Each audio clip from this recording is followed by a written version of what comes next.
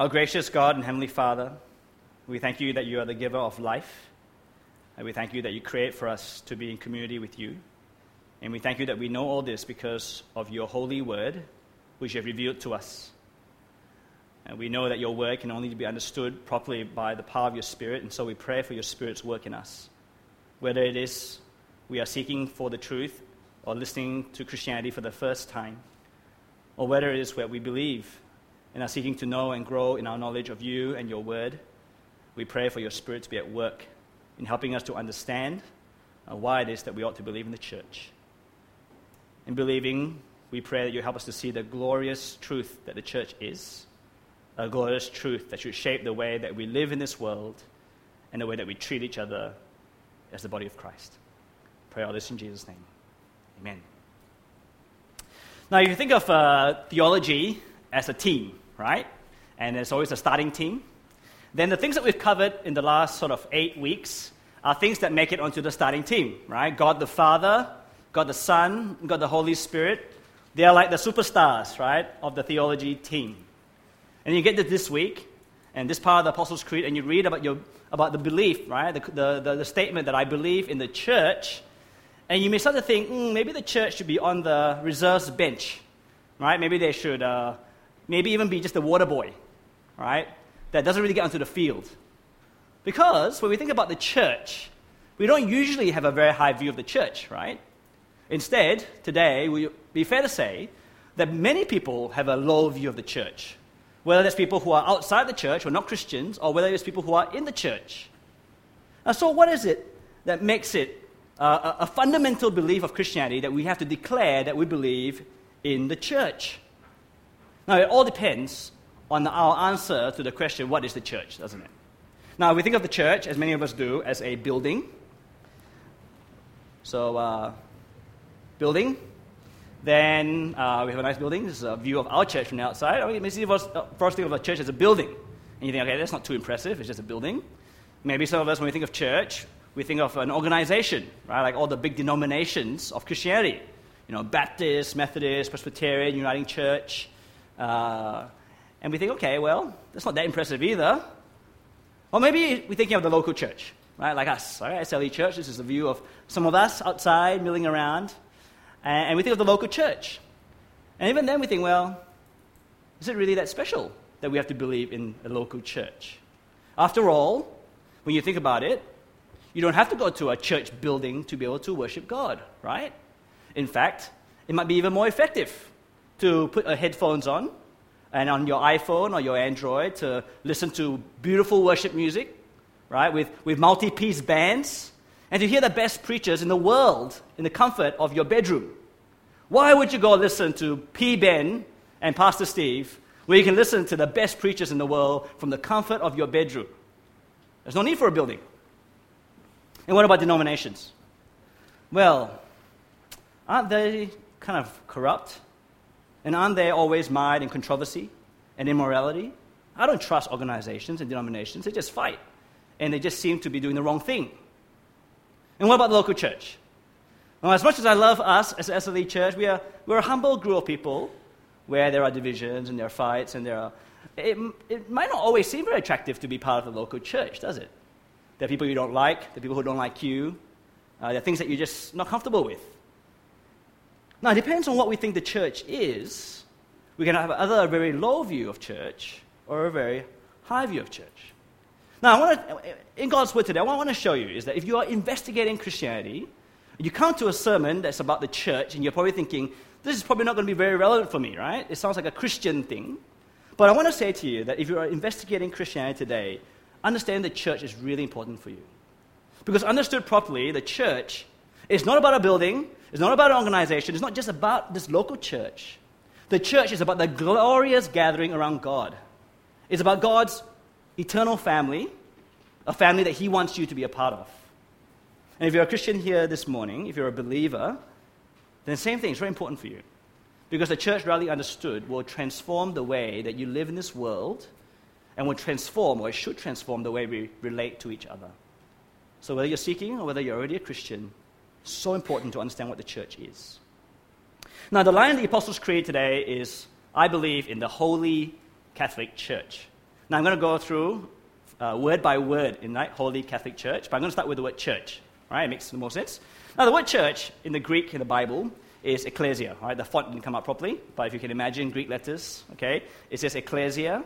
And the word ecclesia is a very normal word that just means gathering. So in the Bible, in Acts 19, when there's a riot, right, in the city, right, they're called a ecclesia. There's a gathering of rioters. But in the rest of the Bible, when the Bible talks about ecclesia, it talks about God's gathered people, right? It's the most common usage of the word in the Bible.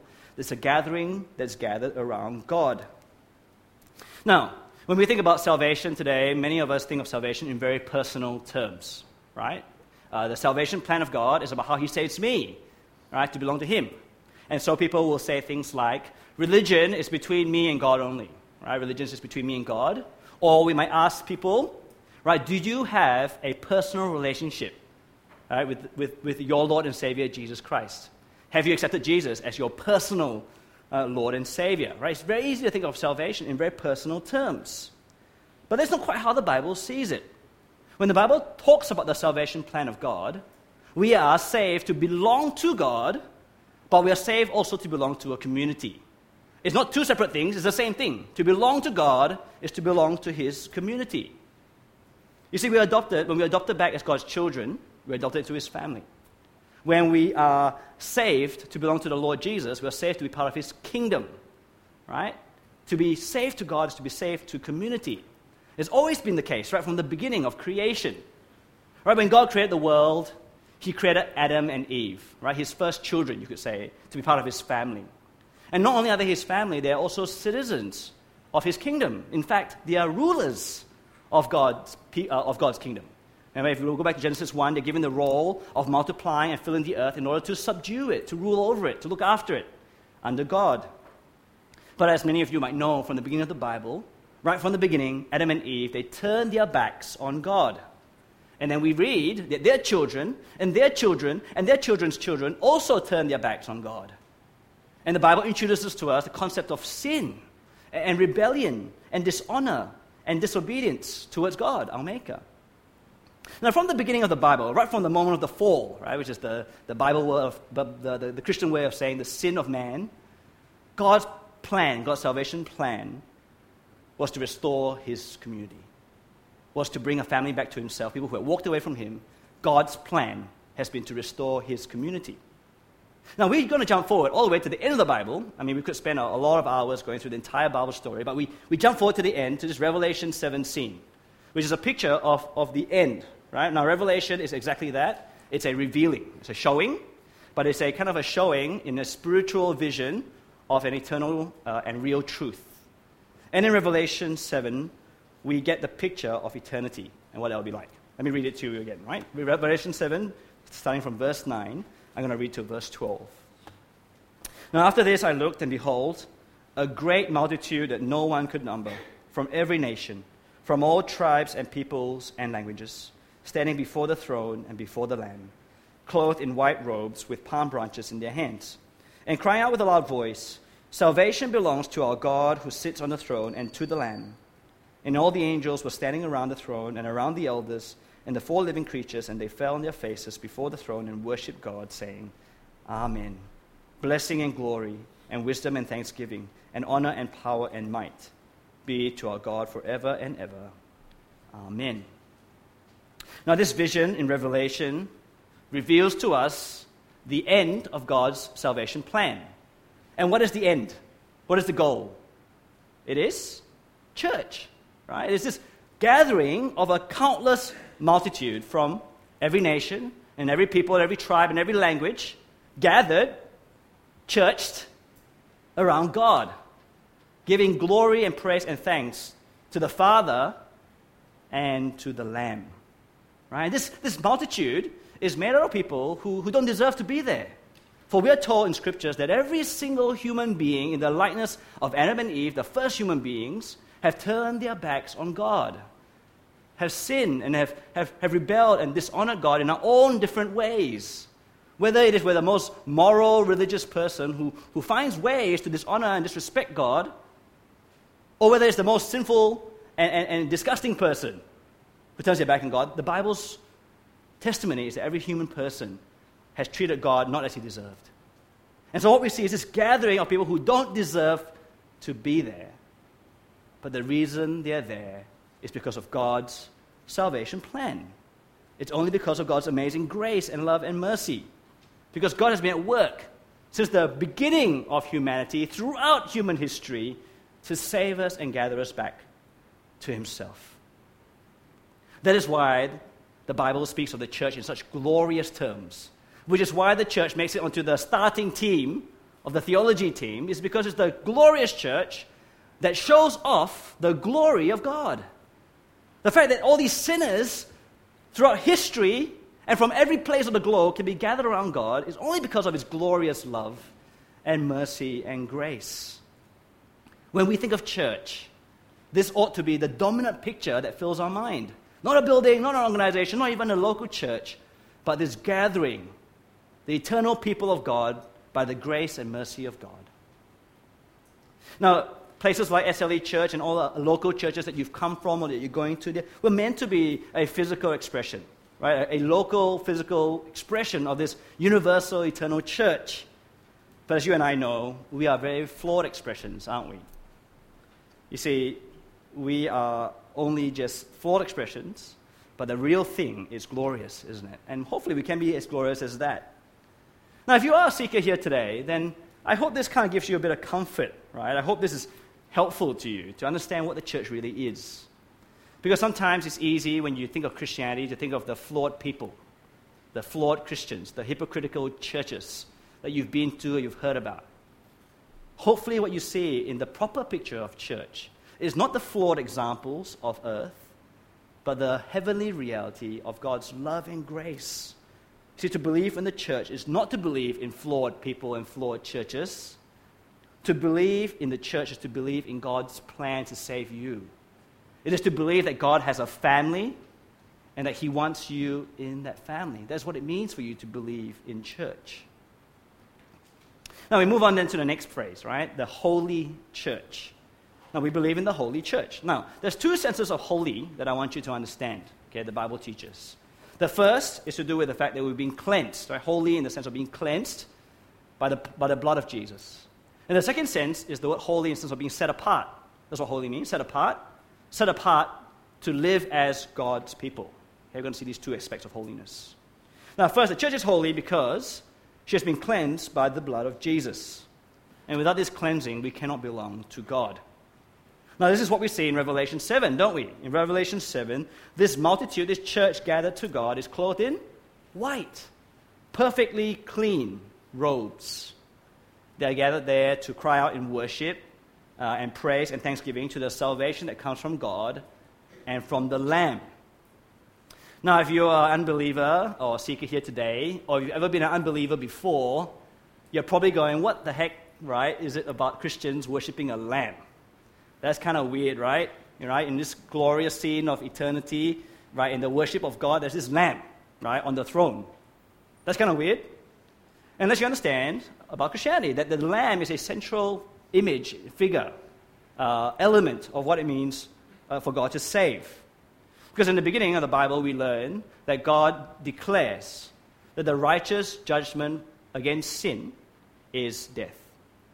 Now, for some of us, we're probably thinking, why so harsh, right? If you only just sin against God, if I say a few bad lies, or even bad lies, good lies, if I hurt somebody, if I cheat a bit here in my test or my tax returns, I mean, what's the big deal? Why is it that I have to die because of these kind of sins?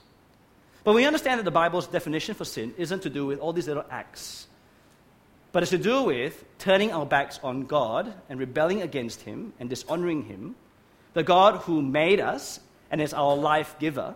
If we understand sin to mean that, then you can understand why it is that the judgment against sin is death. For to reject the life giver is to also forfeit the life that he gives us.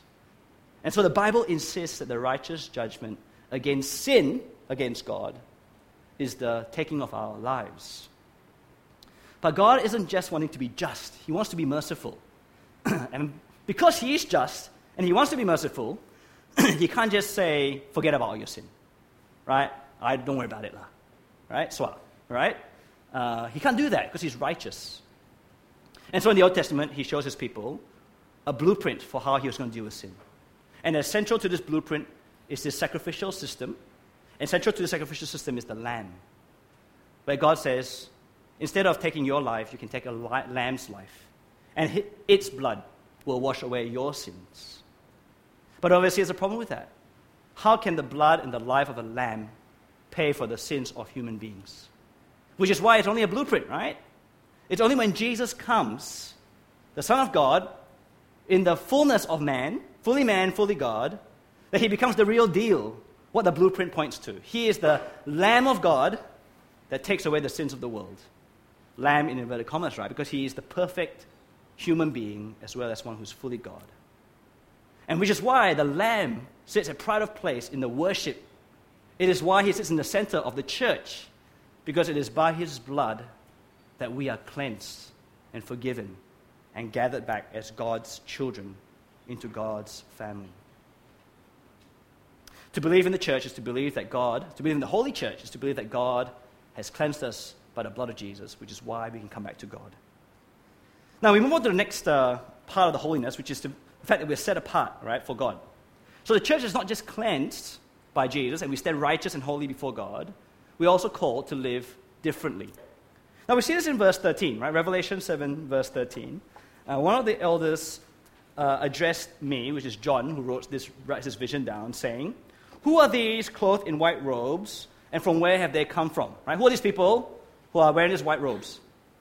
And I said to him, "Sir, you know."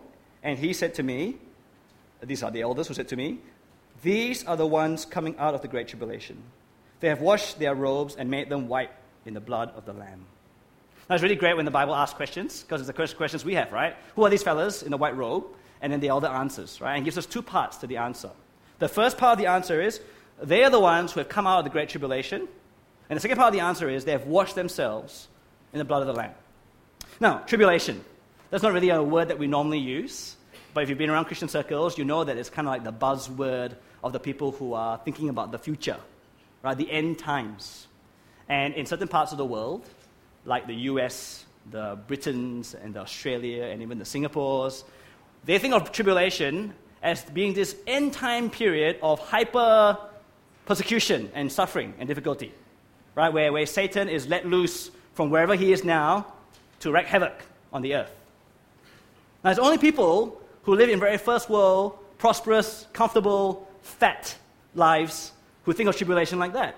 Because if you were to go to a Pakistani or someone from East Africa or someone from Burma and ask them about tribulation and tell them it's a future end time thing, they will laugh at you if they could stop crying from all the suffering and tribulation that they're suffering now. And they understand, and they're more in tune with what the Bible says about tribulation. For Jesus makes it clear, right? He told his disciples this before he went back into heaven. He said, "I have said these things to you, that in me you may have peace." Why? Where will they have peace? Why would they need peace? Because in the world you will have tribulation. But take heart, I have overcome the world. It's not the only time he says this. He promises that the life of the committed believer in Jesus is one of suffering. That we live in a time of wars and evil and wickedness in general. But we also live in a time of persecution where people are against God, against his Son, the Christ, and against Christians.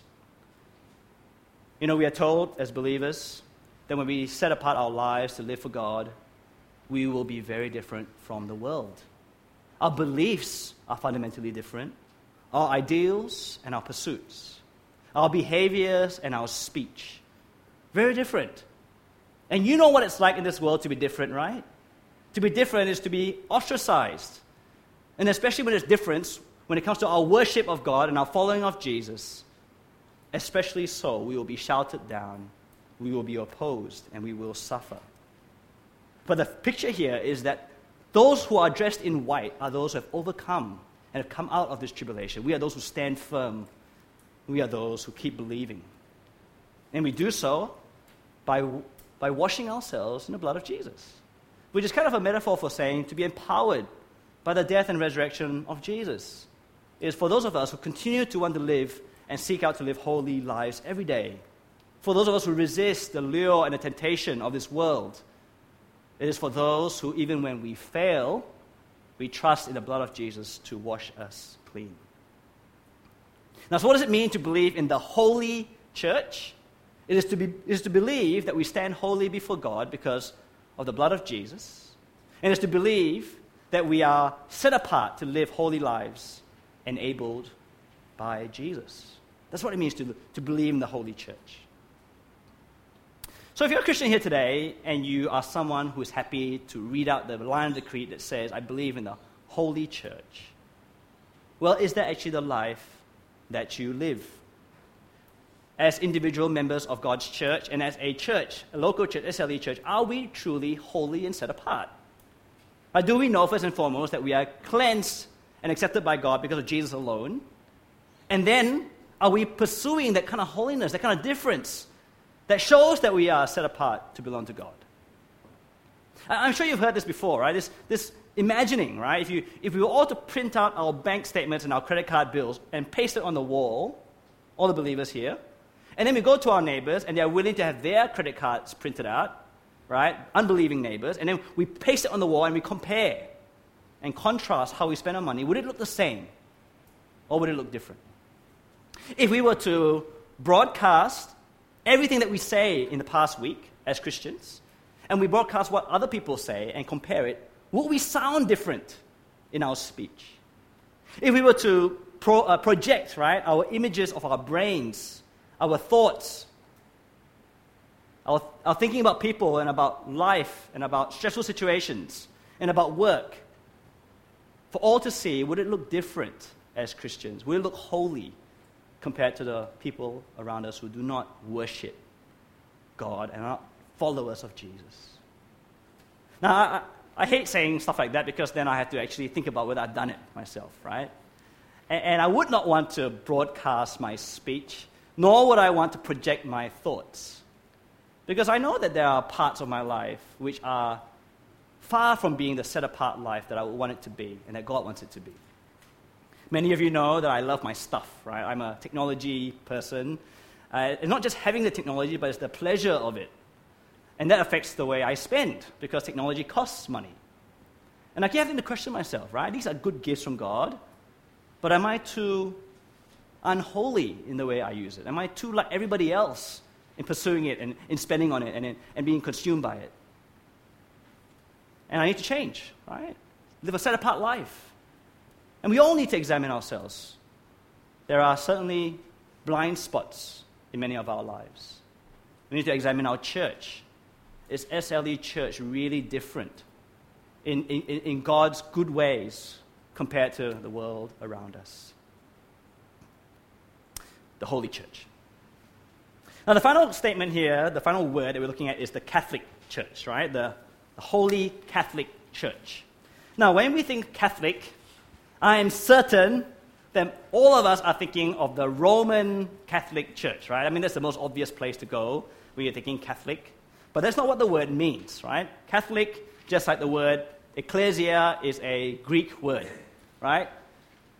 Katholikos, for those of you who know your Greek, is a geeky moment for me.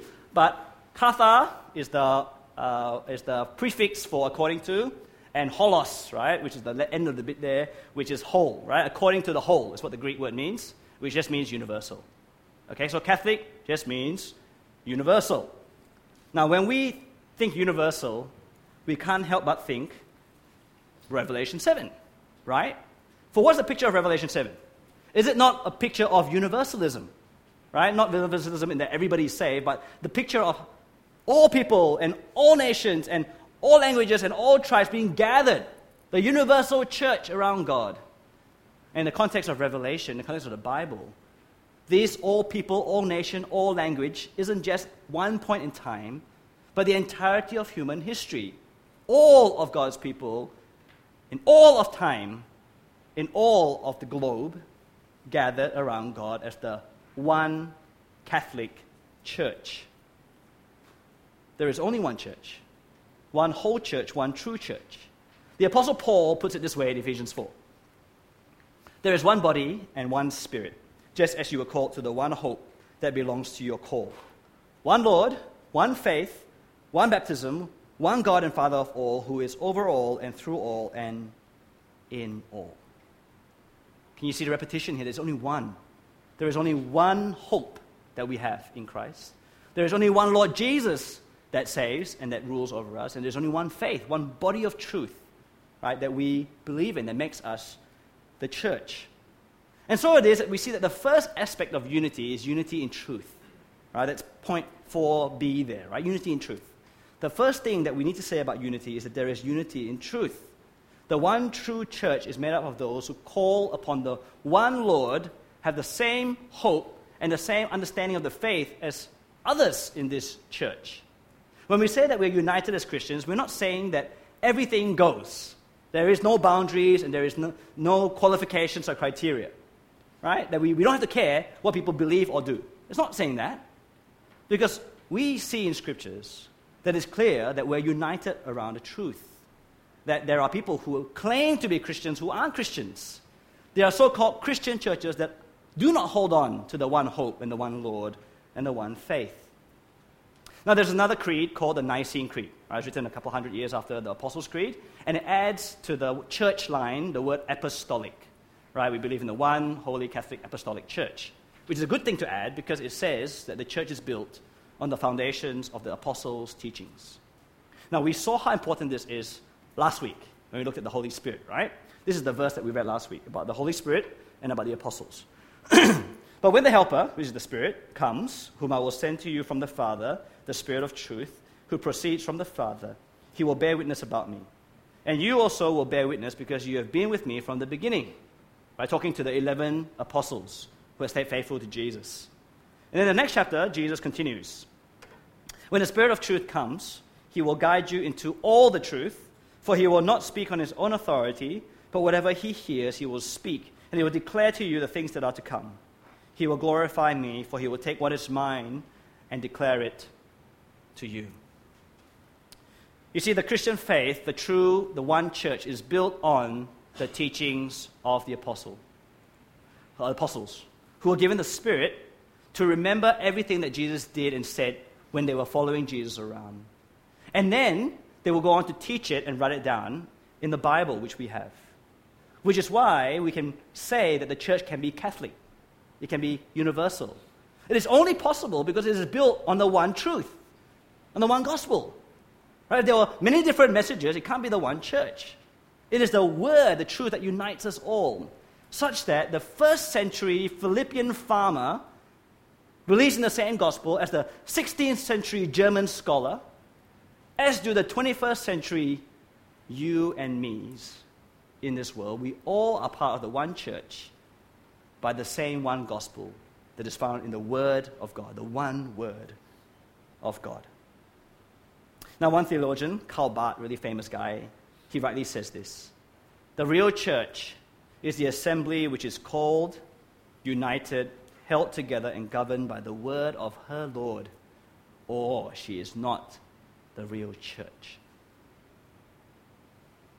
Now, as people who are united in the one Lord, in the one hope, in the one faith, there then must be unity in our relationships. For our unity is not just through our brains and our intellect and what we believe, but it's through our entire lives. Right, with the others who are part of this gathering, part of this church. There has to be a unity in relationships. Now, our Lord Jesus himself said to his disciples something amazing. He said, I'm going to pray to my Father that you, all the believers in the world, will be one as the Father and the Son is one. Imagine that. Right, we've done the Trinity a few times in the past 2 months in the Apostles' Creed. The Father and the Son, two beings, two persons of the one true God. Their unity is eternal and mind-blowing. And Jesus says, I pray that the disciples will be one just as the Father and Son are one. That is the kind of unity that Jesus wants us to have. Which is why it is so sad, isn't it, that Christians are not generally known for our unity. Whether we're talking worldwide Christianity, we're talking historical Christianity, or whether we're talking about SLE church Christianity, so often we are not known for our unity. Instead, we are known for our fights, our divisions, over teachings, over practices, over personality differences, over don't know what little nonsense things that causes us to fight and divide. It is such a sad reality that Christians are not united. Now sometimes, we have question and answer times at camps or wherever, and I get asked the question, what is the deal with all these Christian denominations? Right? Why is it so divided? How many Christianities do you want to have? Right?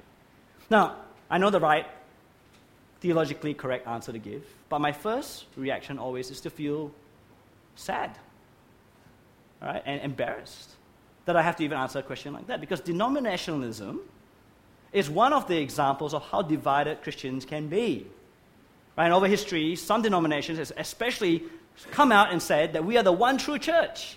We are the truest form and the only form of the church. Now, it's kind of the reason why, I guess, the Roman Church decided to call themselves the Roman Catholic Church. Right? They were making a stand that they were the only true church. Now, whether you can assess that for yourself, whether it's true or not, but that's why it's in the name, right? Roman Catholic Church. Denominationalism is one sign, one clear evidence of how divided Christians can be. Now, denominationalism isn't all bad, right? And so when I answer that question, what's the deal with that?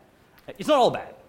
Because while Christians all have the same core truths from the Scriptures, the gospel, Jesus, the Father, Holy Spirit, and stuff like that, there's actually a lot of freedom in Scriptures. The Bible doesn't prescribe every single thing that you ought to do as a Christian or a church has to do. And there is a freedom of expression, and there is this great way to express our differences in a way that can build up God's church and build up each other. And it's also true that there's often, or maybe sometimes, a necessary division against those who are not teaching the truth. Right? We see that in Scriptures all the time, warning after warning of false teachers who claim to be Christians, who claim to be church leaders, who are actually leading people away from the gathering, away from God, rather than towards God. And so there's a necessary division that glorifies God in those cases. I suppose it's a real pity that our world that looks in from the outside can't tell the difference. Right? Whether our divisions are necessary and God-honoring, or whether our divisions and fights are unnecessary and sinful, the world doesn't see that, right? So it's a real pity. All that being said, we who believe in the one universal church gathered around God through Jesus Christ, bound by the Spirit, ought to live united lives, right?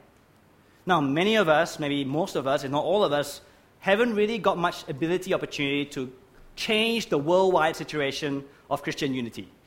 Right? If you do have a chance to become like the Archbishop of the universe, if there's such a role, right, go and try and fix the problems. But for most of us, what we can do, and the minimum that we ought to do, is to work on the unity within our local church, right? You might not be able to change eternity, you might not be able to change global issues, but you can contribute to the unity of our church. Whether that's here in SLE or wherever it is you go or you come from, that's what you can do. Now, how do we do that? How do we promote unity within the church? Well, how long is a piece of string, right? There's so many ways, but let me talk about 3 ways. 2 of which I think SLE Church is doing pretty well, and 1 in which we need to work a lot harder on. Now, the first is there, right? We express unity by meeting together. The whole point of local churches is that they are physical expressions of our spiritual and heavenly reality, gathered around Jesus. There's this eternal heavenly gathering, and we've got to express it in our physical local gathering. It's like family gatherings. Right? A good, well-functioning, loving family will meet together for meals, for outings, and just because you're family, right? You don't need a reason to meet. You see, family bonds draws families together. How much more so our spiritual family bond? A more profound bond than anything else. It's a bond that God has created through His Son and His death on the cross, and it's a bond that the Holy Spirit Himself holds us together by. How much more so should we gather together as family? Which is why it's such a weird question for Christians to ask, why should I bother going to church? I can be a Christian on my own. No, you can't. The definition of being a Christian is to be gathered, right? You gather because you are the church. No Christian is not part of the church, right? 2 negatives, sorry. Every Christian is part of the church, right? So why do we not gather? But like I said, I think SLE Church is doing pretty well. We love to gather, don't we? Most people come to church most weeks. And most people who come to church most weeks also go to a fellowship group. I have lots of pastor friends, and we compare notes sometimes. Yeah, we do talk about you guys. Nothing personal, like in general terms. And I will share with them about how many people who attend Sunday services also go to a fellowship group. And they're amazed. Right? We have something like 80% plus who both go to Sunday service and a fellowship group, which is unheard of in most of my friends' churches. We're doing really well in gathering together. But let's not rest on our laurels. Let's keep doing that, right? Let's keep seeing the importance of meeting together. Now, the second point is we express unity by helping each other to stay on track. And this is where the famous Hebrews 10 passage combines point 1 and 2, meeting together to stay on track, right? Hebrews 10 says, "Let us hold fast the confession of our hope without wavering, for he who promised is faithful. And let us consider how to stir up one another to love and good works, not neglecting to meet together as is the habit of some, but encouraging one another, and all the more as you see the day drawing near." You see, it's not just about meeting together that's important, right? Lots of people meet together for all sorts of reasons. But for Christians, we meet together, and what we do when we meet together is just as important. And why do we meet together? It's to help each other to press on to the end. To help each other to hold firm to the truths of the one hope in the one Lord, in this one faith that we share. And it is to help each other to live out lives of love and good deeds that we are saved for, holy lives. Right? In other words, we meet together to help each other to live holy lives as a church and to come out of the tribulation together at the end. That's why we meet together. That's what we're trying to do. Now, in SLE Church, I think we're going pretty well on this as well. We are a group of people who really love the truth, don't we? We value a good teaching of the Bible, good books. We like to learn it. We like to teach others. But more than that, I think we also not just wanting to leave it in our heads. Many of us have a desire to want to live that out. We don't want it to just be head knowledge. We don't want to just be Sunday Christians. Many of us have a genuine desire to really live that life out of holiness and love. Now, I don't think this is as strong as our desire to meet. We love meeting, and we kind of love growing. Let's keep going with that, okay? Let's keep pressing on in meeting together to help each other to make it to the end. Now, the final one, the third point, we express our unity by putting aside all the differences that do not matter. We express our unity by putting aside all the differences that do not matter. We express unity by truly being a welcoming, united church. The picture of Revelation 7 is a picture of that kind of unity, isn't it? Every nation, every people group, and every language type. That's the picture of Revelation 7. Now, I want you to look around this room. Look around, right? Just scan. It's not very big, so it'll take you like 1 second. Does it look like SLE Church is made up of every people group, every tribe, every language? No, it doesn't, does it? It doesn't really look like Revelation 7 Church. In the first service, amazingly today, there were about 4, 5, maybe 6 other nationalities represented. It quadrupled or tripled our national variety because visitors came along to the first service. It was awesome to be able to see some kind of different faces. I love you guys, but it was nice to be able to see a bit more Revelation 7 in our congregation. I want you to listen to this paragraphs from our church's website. If you've ever been to, who's been to our church website? Put your hand up. Okay, that's pretty good, half. It's just been redesigned, and there's a page on there called About Us, right, to say about our church, and these are 2 paragraphs that comes from it. This is what we want to be, right, about us. SLE is predominantly made up of 2 groups of people. The first group consists of migrant families from Southeast Asia. That's kind of like the first service. And the second group consists of interstate and international students studying in one of the Brisbane universities. That's kind of more 11 o'clock, right? Now, although these 2 groups make up the bulk of the congregation, all people from Australia and from all nations are welcome to visit and be a part of our church gathering and family. Indeed, being a family in Christ is what we are really on about, right? Now, I've underlined this for your benefit. It's not actually underlined on the website. I might go and underline it, actually. Now, for many decades, right, this church started in 1974. This church has done a great ministry to the migrant community from Singapore and Malaysia, and then to the international student community from China, Hong Kong, Singapore, Malaysia, and other Southeast Asian countries. It's done a brilliant ministry. We've grown so much over the years, and we've seen so many graduates and migrants who've gone to other places serve God faithfully. This is who we are. More importantly, this is who God has made us to be, and He's blessed us in that way. Now, that's true. But it's also true that we are supposed to be a church that is welcoming to all people. Well, we may be predominantly something, and we might have a very special, we have a privilege of being able to reach out to a certain community. We ought to remember that the church is Revelation 7, the picture of all nations, all peoples, all languages. And the question has to be asked as to whether we have truly been welcoming to all people from Australia and from all nations into our church. Because I know for a fact, and how often this happens, I don't know, but I know for a fact that it does happen, that people who are not like us, the majority of us, have been made to feel unwelcome, whether purposefully or unpurposefully, whatever the opposite word of unpurposefully is, right? Inadvertently, right? We've done so. We have made people who are not predominantly Southeast Asians or Chinese people feel out of place in our midst. You know, as a church who are predominantly Asian, I think we have to make an special effort to welcome and make people who are not part of our major demographic feel more welcome.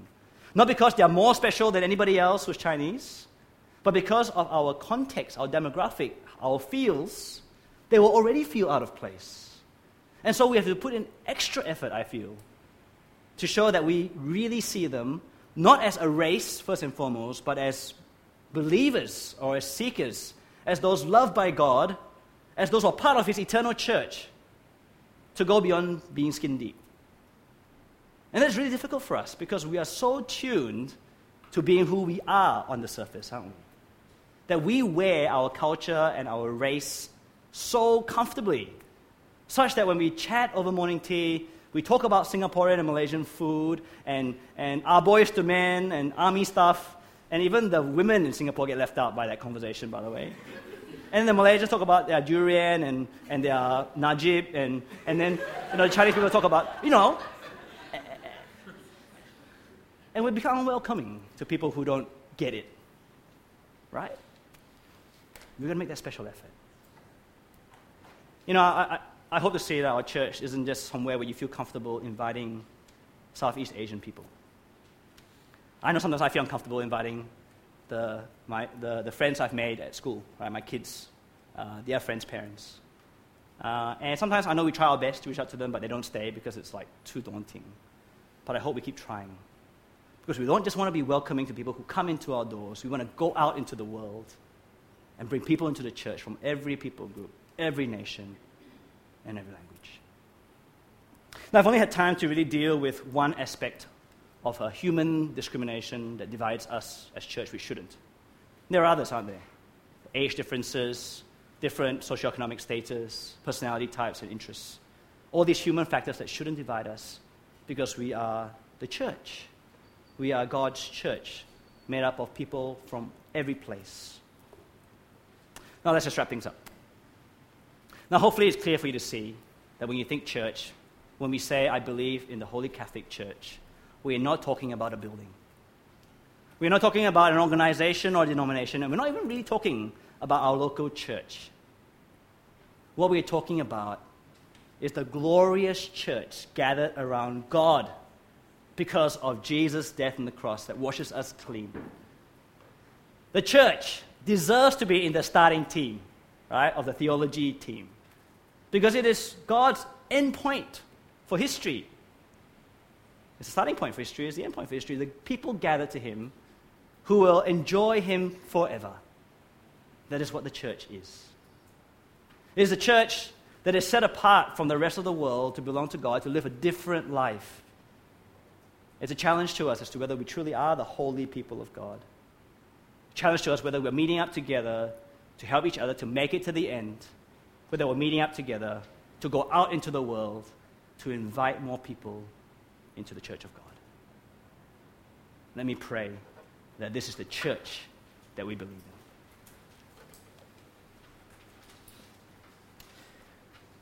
Our gracious God and Heavenly Father, we thank you so much that you are so amazingly gracious, loving, and merciful. That even as we stand rightfully under your judgment, as those who have sinned against you, who have turned our backs against you, who have ignored you, who have not given you the honor that you deserved,